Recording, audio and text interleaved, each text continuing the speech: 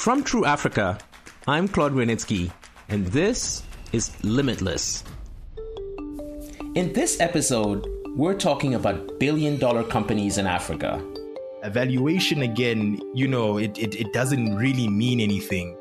Just provide those base level resources and we will take it away. So the question is, do we really want to raise more African unicorns? Welcome to Limitless, the podcast that asks the questions that matter for Africa. We're looking for African solutions to African problems. In each episode, we're asking three guests one question that matters to Africans.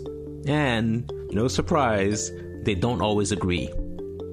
The Limitless podcast is supported by the U.S. Department of State and the Scenefire Foundation. This episode, we're talking unicorns. No, we've not fallen into an alternate universe.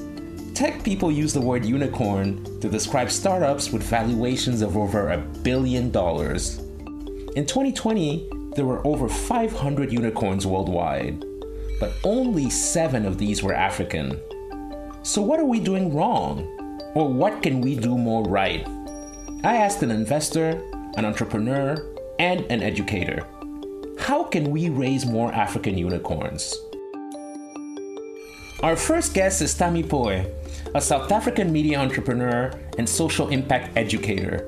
His media company produces a podcast called Unicorn, so he's the ideal person to talk to first. Our producer, Dimfo Lekher, spoke to him about how we can raise more unicorns. So, as part of Engaged Media's podcast network, you produce a podcast called Unicorns. Tell us the story behind that, and how would you define a unicorn? I want to lean into the standard definition of unicorn. So a startup that is valued at $1 billion and more. The question that Unicorn is trying to answer is, how do we create and where do we find Africa's next unicorn? So these are your Silicon Valley type startups that are literally ruling the world right now. This is your Airbnbs and your Ubers. And of course, startups that are no longer startups, but are in fact big companies like Leviathans right now, like Facebook and Google, right? Those are companies that were once at least valued to be $1 billion. And the thing is about that kind of valuation is, the valuation in and of itself is a big deal. It's a big deal for the entrepreneur. It's a big deal for the market and, for people that are kind of looking at that space. But it's also a big deal insofar as the value that is being created by that specific startup. The day that a startup like Sweep South is valued at $1 billion, you must know that thousands of domestic workers or sweep stars, as they'd call them, being hired on the platform. And, thousands of homes are being cleaned on a daily basis. And there are thousands of happy clients, right? Because evaluation, again, if we look at it from a vanity point of view, it's psychologically appeasing, but it doesn't really mean anything. If you look at evaluation insofar as the value that is created in a real market for real people, that's when we're talking. And I think it's pretty much in line with, the old saying of African solutions to African problems. And entrepreneurs are very much the solutionists to African problems. That's an interesting point, that beyond the valuation, it's really about the value that's being created in the market for people who interact with the product. How do we then go about creating more African unicorns? The best thing that we can do to create unicorns is to create startup ecosystems. That's the only way we can create unicorns. We need to create economic environments, microeconomic environments, where a startup can thrive, where it is not difficult for a startup to raise capital because there are enough invested who are interested in the startup question, whether it's angel investors, ordinary venture capitalists, large firms. If I look at companies like Founders Factory, who are partnering with large firms like Standard Bank and Netcare Group, etc., who are looking to find the next big startup opportunity. If we have an ecosystem where you have a meeting between founders and investors, constantly being cultivated. And simultaneously, you have a regulatory environment that makes it easier for both the investor and the founder to collaborate, and especially for the entrepreneur to indeed start their startup in the first instance.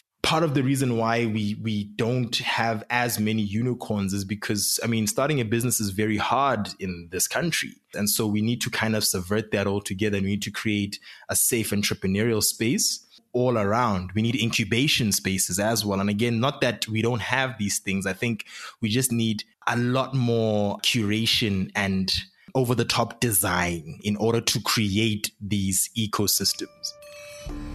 Our second guest is Maya Horgan Famodu, a young American-Nigerian venture capitalist. Maya has a VC firm called Ingressive Capital. She's invested in some of the biggest startups in Africa. I asked her, so Maya, how can we raise more unicorns? I would say the foundations are so important to get right, because as you see with the development of technology on the continent, with the adoption of technology, with the adoption of cryptocurrency, and now in this revolution of NFT, when you drop opportunities to make money, and when you drop innovations, Africans are happy to leapfrog and source new opportunities. And so I would say just get the foundations right. Just provide those base level resources and we will take it away. There's nothing else is needed. So working on the infrastructural issues of access to broadband, low cost telecommunication services for end users. I'd say also making laptops and technical inputs affordable, as well as university educations at programs that actually produce hire ready talent. That's a very specific stipulation. I'd say just work on the inputs as well as sources of capital. So continue backing African technology companies as they're emerging, as they're scaling, ensuring that there's that access to later stage and growth capital. I'd say those are the foundations, that those are the pivotal resources needed. Does it actually matter if some of these African unicorns are not African owned? It depends on who you're asking. To us and our firm, it's really important to ensure that there are indigenous equity owners so that wealth is being generated in the home country as well as wherever the founding team members are coming from. So if it's not being built by a local African, ensuring that they are employing, or there are people who have stake in the business who are from that local country. And that's, of course, through the focus on wealth generation and development of the society. But also, we believe that those who understand African problems the best are people who were raised in those societies themselves. And then on this topic, I wanted to ask you one final question, and it's related to a conversation you and I had a few months ago. And it's around your investors, what we call LPs, limited partners, in your own venture capital firm, Ingressive. Turns out that a lot of your investors are American. Is that true? Well, I would say that in Fund 1, the majority of capital came from the continent, but then the greatest number of investors came from the Western world.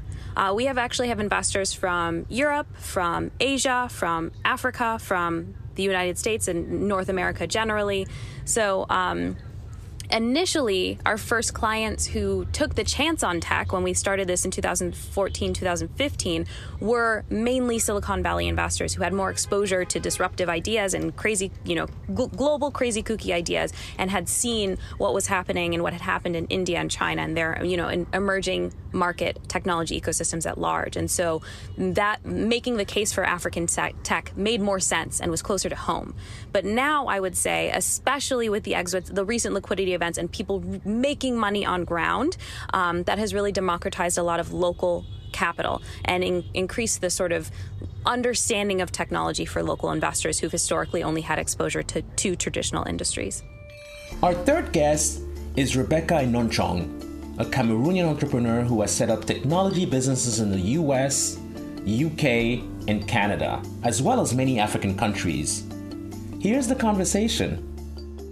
There's been a lot of hype around some of these unicorns, which are billion-dollar companies that were startups, early-stage ventures that scaled really quickly.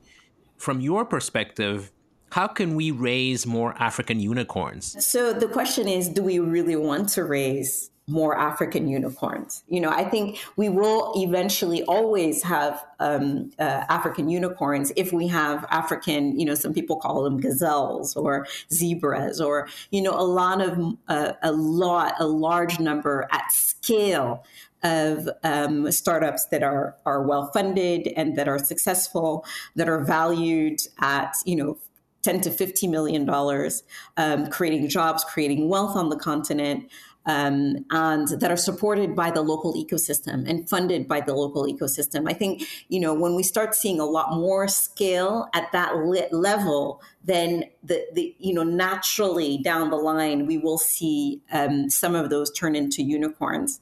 But if we only focus on the unicorns and don't focus on the scale of, trying to get as many successful startups as we can that are, still very large and very at the African level. But yeah, I think the priority really needs to be on building, a lot more startups that may not ever even reach unicorn stage, but that will create lots and lots of jobs and lots of wealth. One thing that I find really interesting with Cameroon is it's one of those countries where Francophone operations are often lagging behind Anglophone operations in many different industries. If we're going to be really objective about this, why do you think the Francophone startup scene is so far behind the Anglophone one? So yeah, I'm so glad you brought up that in Cameroon, the fact that we do have the dual system, but the business legal system is the OHADA system, which is, common across 16 African countries, almost 17 now, I think, mostly Francophone, all Francophone except for one. And so I think that there's a business culture that in these Francophone countries where what they call l'administration, the administration, the l'administrateur, this position of the bureaucrat, basically. Yeah, it is a bureaucrat, and they actually stamp and sign the bureaucrat. I just like the thing. It just makes me laugh every time I see it. But there's this attachment to bureaucracy and red tape. So how long have you been on the African tech scene? Oh my goodness. So 22 years ago, I started an organization called the Africa Technology Forum with some other African diaspora entrepreneurs, all in the Washington, D.C. area to support technology entrepreneurship on the continent. So 22 years. Wow, that's a long time. And do you feel that in those 2 decades, things have changed? Oh my goodness. Do you know that I don't know that I dreamt far enough.